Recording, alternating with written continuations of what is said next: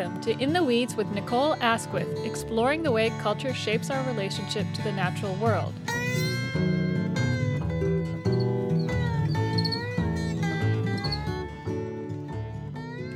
One beast, and one only, howls in the woods by night.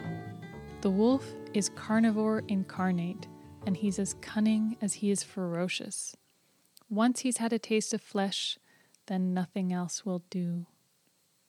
Thus begins Angela Carter's The Company of Wolves. There's a whole history stuffed into her version of Little Red Riding Hood, and a surprising twist to the end. We'll get back to that later. In the European fairy tale tradition, which is alive and well in popular culture today, the wolf is indeed carnivore incarnate.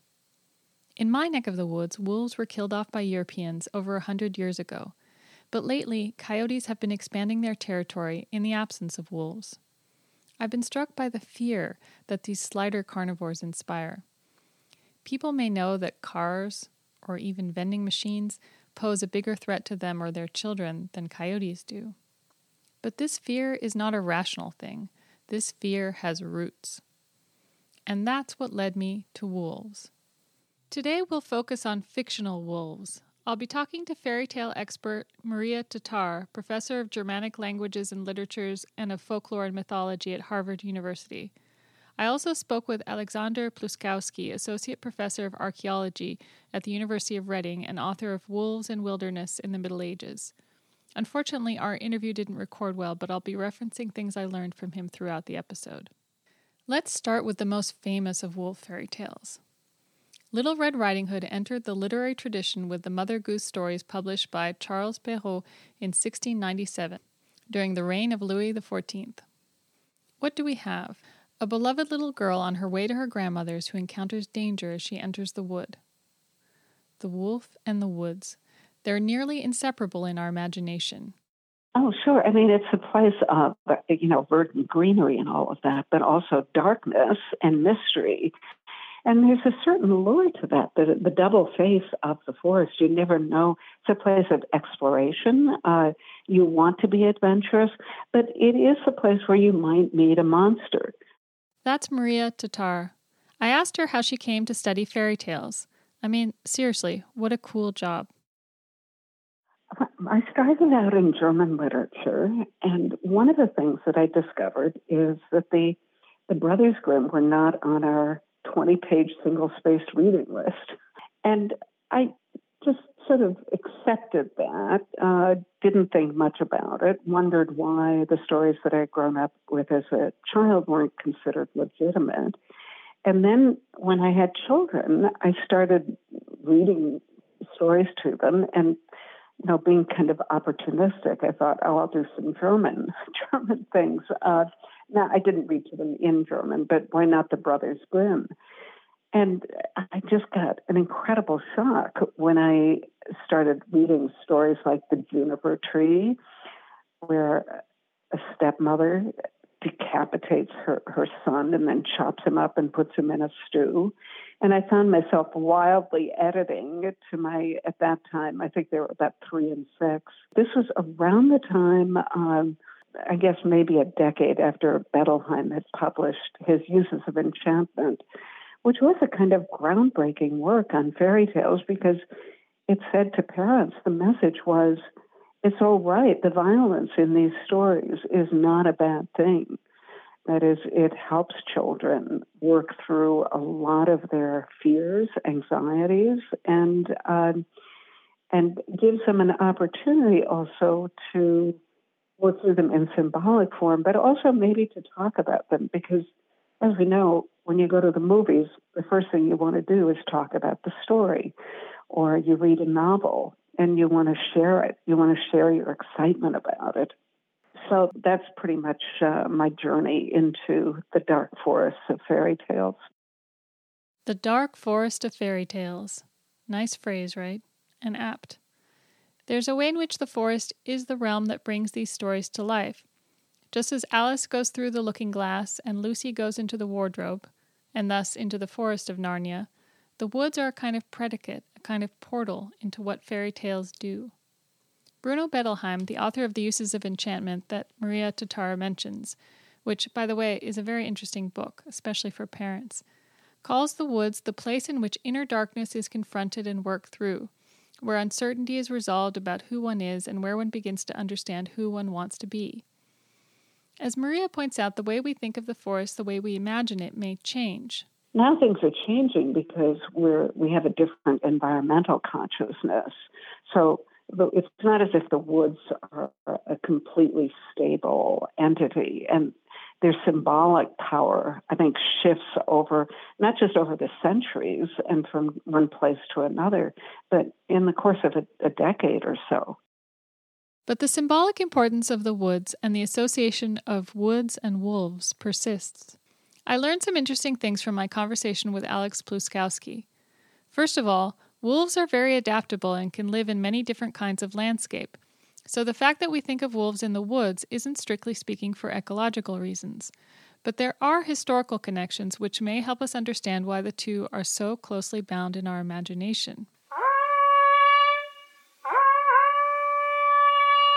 In England, William the Conqueror, the Norman king who invaded England and claimed the throne in 1066, introduced a practice already in use on the continent of royal hunting domains. The legal term was foresta, which is where we get the word forest. In these forests or wilderness areas, only the king and his retinue were legally allowed to hunt. Wolves, who might prey on deer, the favored object of the hunt, were actively pursued and killed in these royal forests. But the preponderance of deer may also have attracted wolves, thus reinforcing an association between wolves and the forest. By the same token, woodland in the Middle Ages, or more generally wilderness areas, were thought of as places of exile, where fleeing soldiers and criminals took refuge. In his book, Pluskowski writes that criminals were executed, displayed, and buried in the vicinity of administrative boundaries, often as far away from the inhabited area as possible. Thus, another association fell into place between wolves and criminals. In English law, the term wolf's head refers to an outlaw. Think Robin Hood. But the woods are never just one thing. When Little Red Riding Hood enters the forest, she is protected by the presence of woodcutters. As she was going through the wood, she met with a wolf who had a very great mind to eat her up, but he dared not because of some woodcutters working nearby in the forest. That's an important detail. In pre-modern Europe, woods were managed. Trees were often coppiced, periodically cut down to the ground and allowed to regrow so that they would provide timber and firewood. They were used for livestock as well.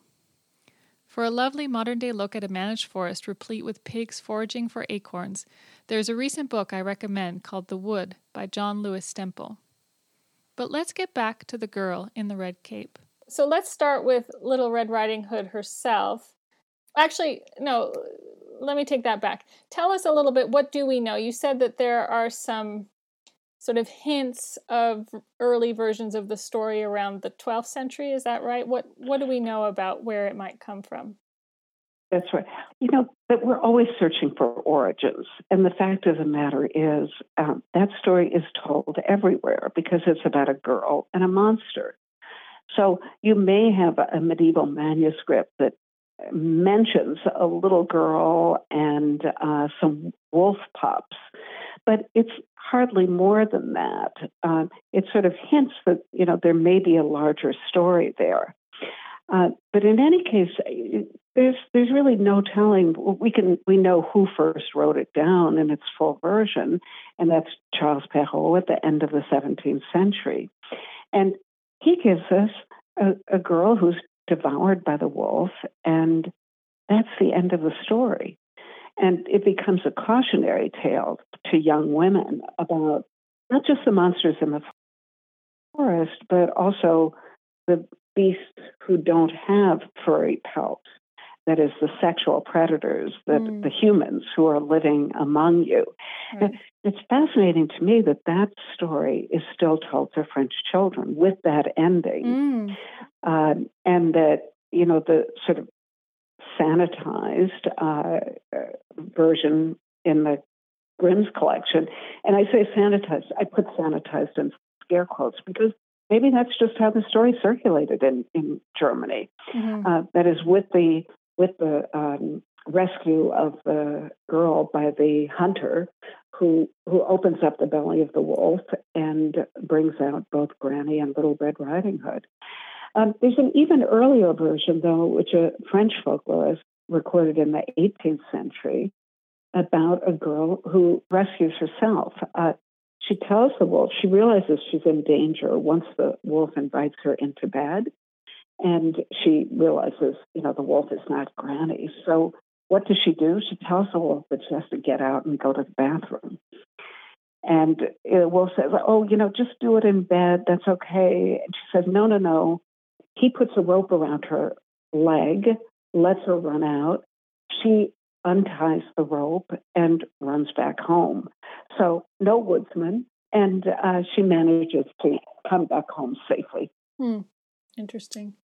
So even in the Perrault version, of course, she gets eaten at the end, but the first line of the story is, there was once a little girl of the village, the most, I don't know how it gets translated in English, but in French it's éveillée, the most like woken up, most lively, that one has ever seen. So I thought it's interesting that she's not, I feel like she's never depicted as only a victim. There's a sense in which she has agency, and spark to her.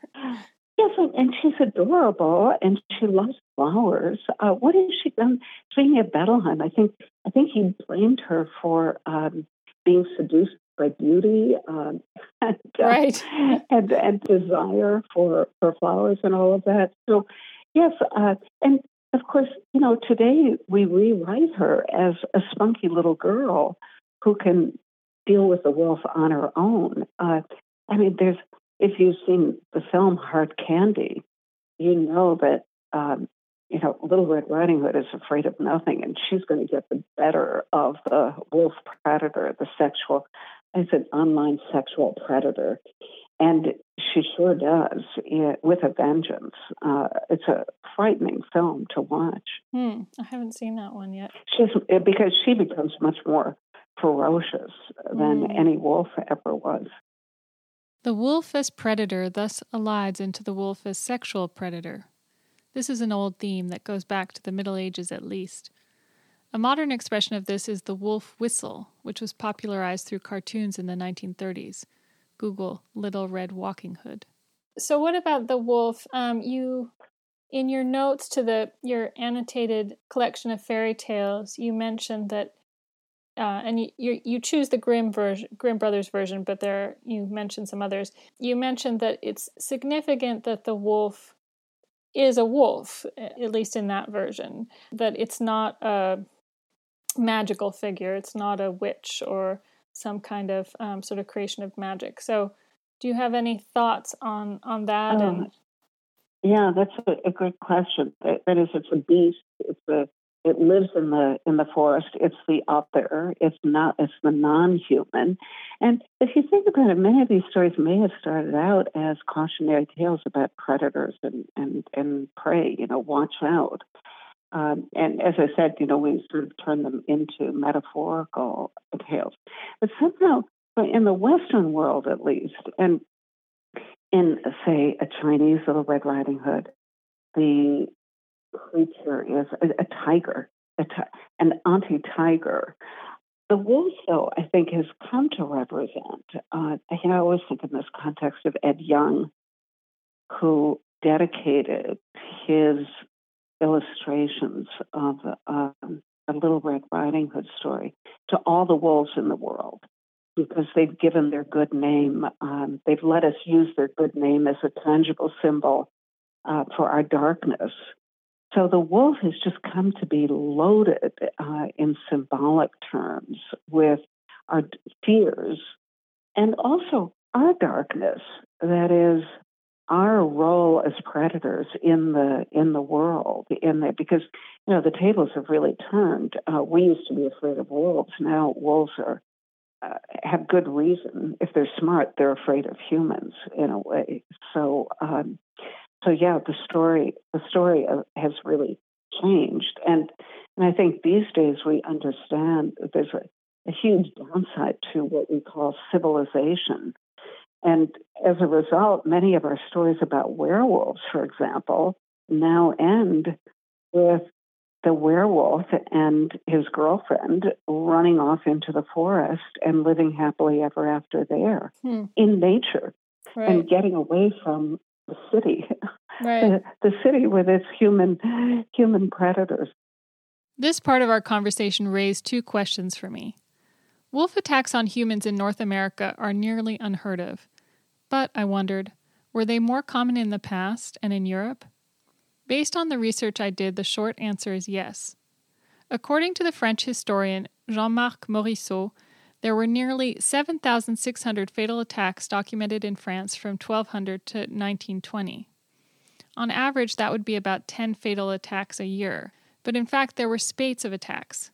According to Morisseau, there were 262 people killed by wolves in France between 1678 and 1683, with a rash of killings around Versailles. To put this in context, Little Red Riding Hood was published just a few years later in 1697. Crazy. Contrast this with only 2 verified fatal attacks on people in North America. There are many theories for this disparity. One that intrigues me is that wolves are very adaptable. They're smart, which means that they may have learned to respond differently to different circumstances. Pluskowski wonders, for example, how the introduction of guns may have changed wolf behavior. I had another question. Oh yeah, why is it that we project our predatory nature onto the wolf? Why do we identify with the wolf?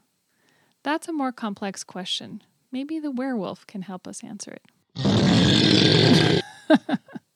So I didn't realize this is something I discovered in reading for our interview as well, that there was a real belief for a while that werewolves actually existed, and it was sort of, people were persecuted as werewolves just as people were persecuted for being witches. Am I right that there was a sort of surgence, particularly in the Renaissance, of trials against werewolves and the idea that men could be transformed into werewolves? Sure, yeah, and I think it runs up through Enlightenment times, basically. Although even in the Enlightenment, the irrational is always breaking through, and people didn't suddenly stop being superstitious because it was time for the Enlightenment. So it seems to me that we have so many different types of these hybrid creatures, centaurs. I think of centaurs, which are usually male.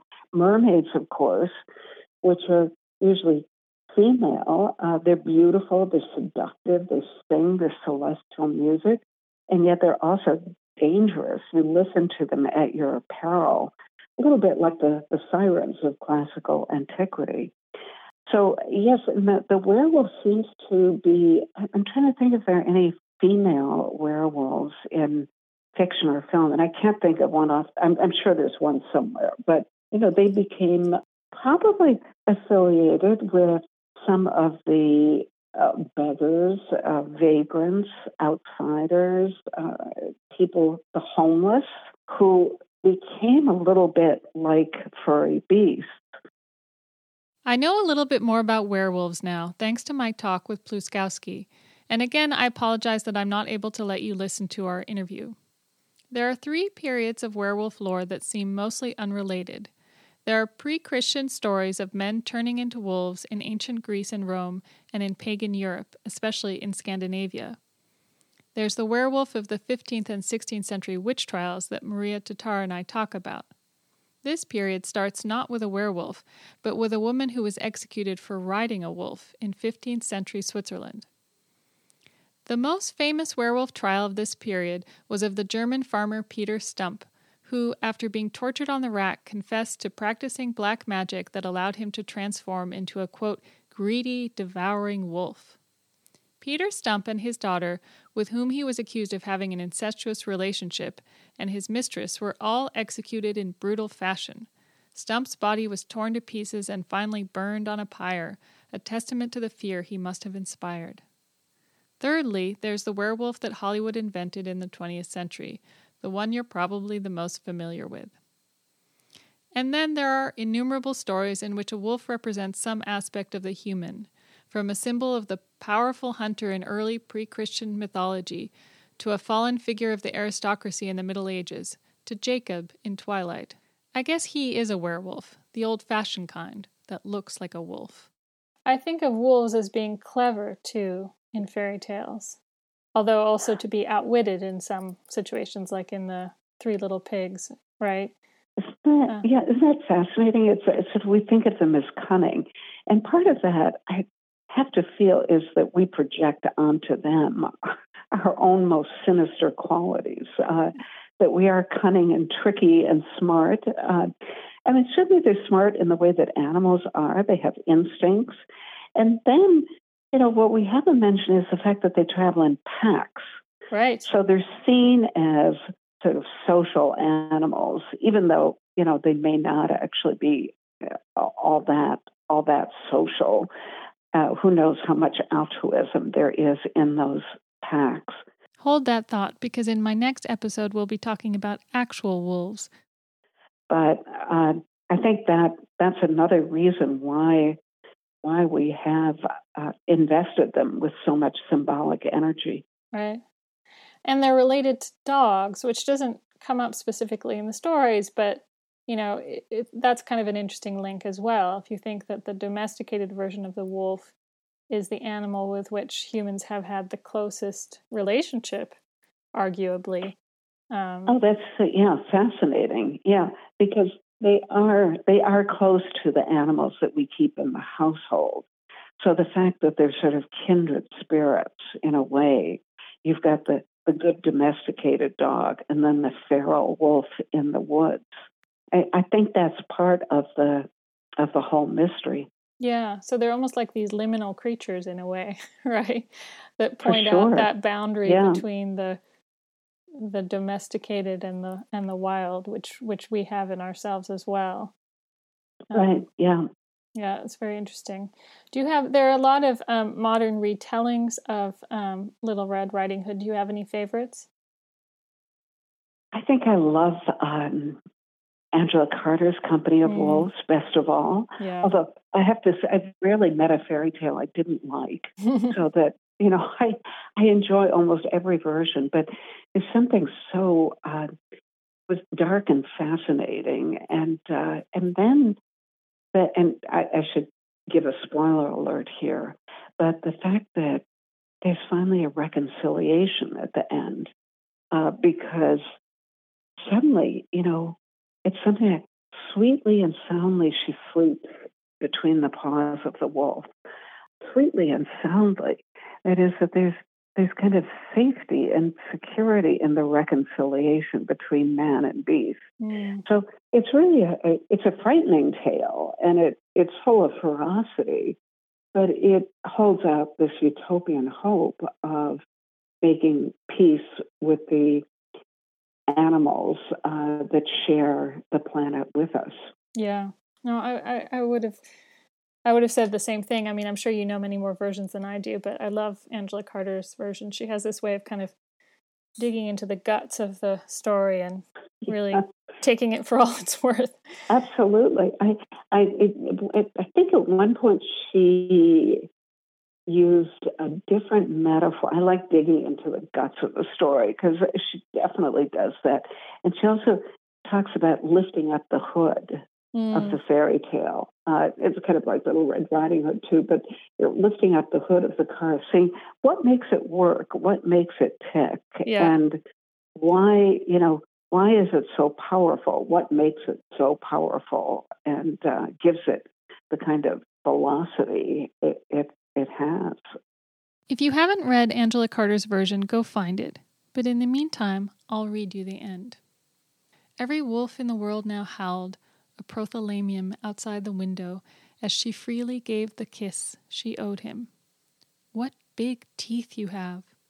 She saw how his jaw began to slaver, and the room was full of the clamor of the forest Liebestod. But the wise child never flinched, even when he answered, "All the better to eat you with." The girl burst out laughing. She knew she was nobody's meat. She laughed at him full in the face. She ripped off his shirt for him and flung it into the fire, in the fiery wake of her own discarded clothing. The flames danced like dead souls on Walpurgisnacht, and the old bones under the bed set up a terrible clattering. but she did not pay them any heed. Carnivore incarnate, only immaculate flesh appeases him. She will lay his fearful head on her lap, and she will pick out the lice from his pelt, and perhaps she will put the lice into her mouth and eat them, as he will bid her, as she would do in a savage marriage ceremony. The blizzard will die down.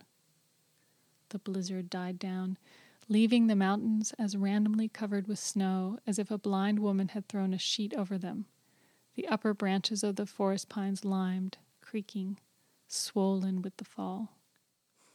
Snowlight, moonlight, a confusion of paw prints.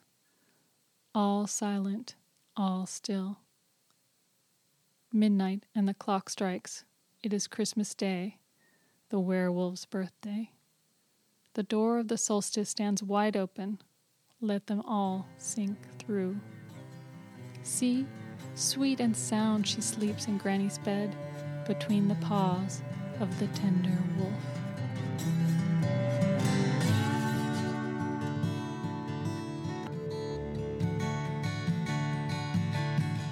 Thank you to Zephyr and Alewa for lending us their howls at the beginning of this program. Next time I'll be talking to Maggie Howell, director of the Wolf Conservation Center in South Salem, New York, about what it's like to work with actual wolves. If you enjoyed this episode, please leave us a positive review on Apple Podcasts or simply tell a friend. Thanks.